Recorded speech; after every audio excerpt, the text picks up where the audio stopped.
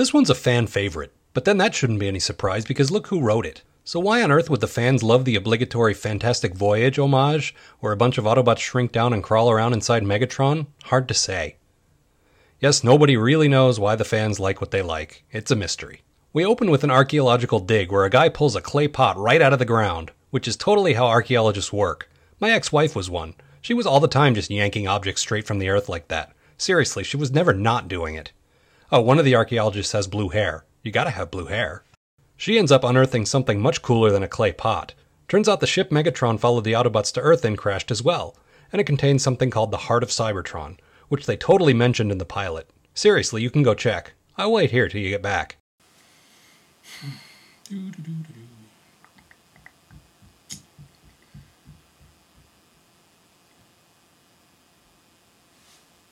Wait, what do you mean they didn't mention it? You actually went and checked? Sucker. So meanwhile, the Autobots are busy setting up that they have shrinking technology.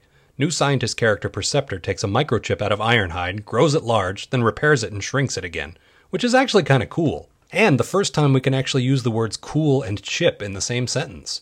Ironhide and Brawn complain that smashing is better than fixing, which is basically that whole basketball argument from the Master Builders all over again.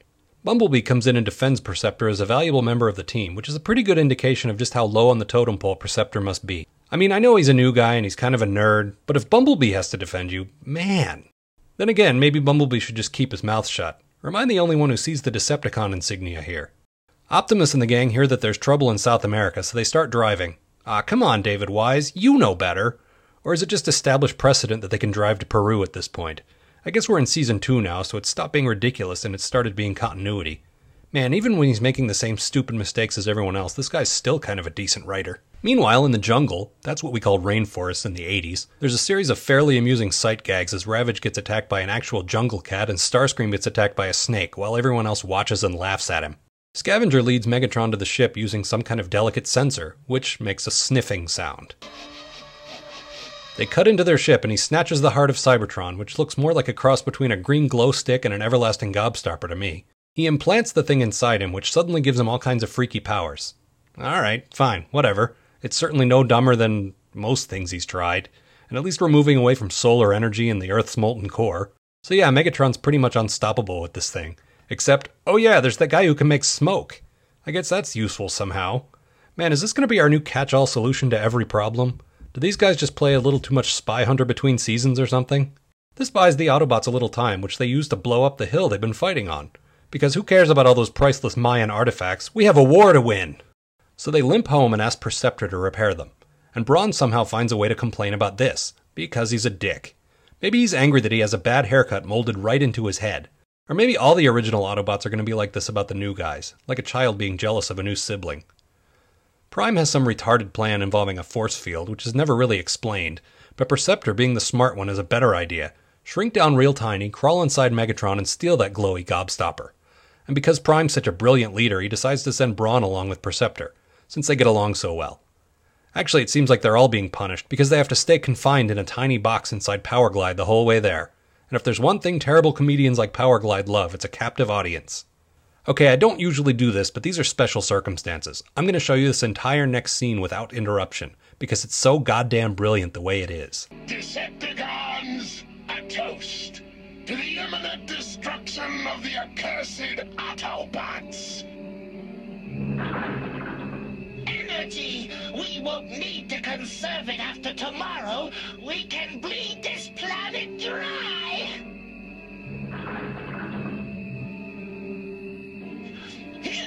Boy, these are good. I needed to refuel. Energy! Energy! Energy!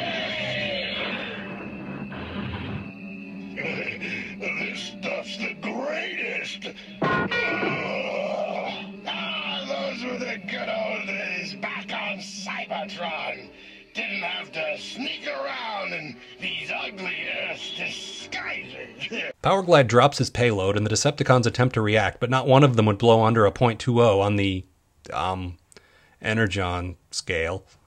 So our little commando team fights their way through Megatron's inner defenses. It's all pretty cool, but I gotta tell you, I'm still puzzling over the logic of Energon intoxication at this point.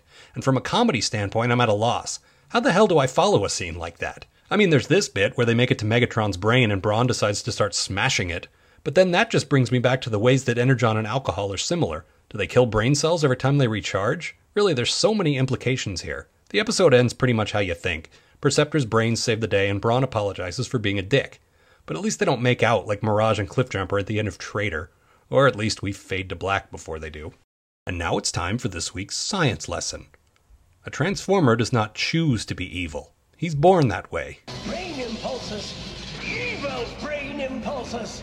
Yes, those little sperm demons are what drive Megatron's evil thoughts.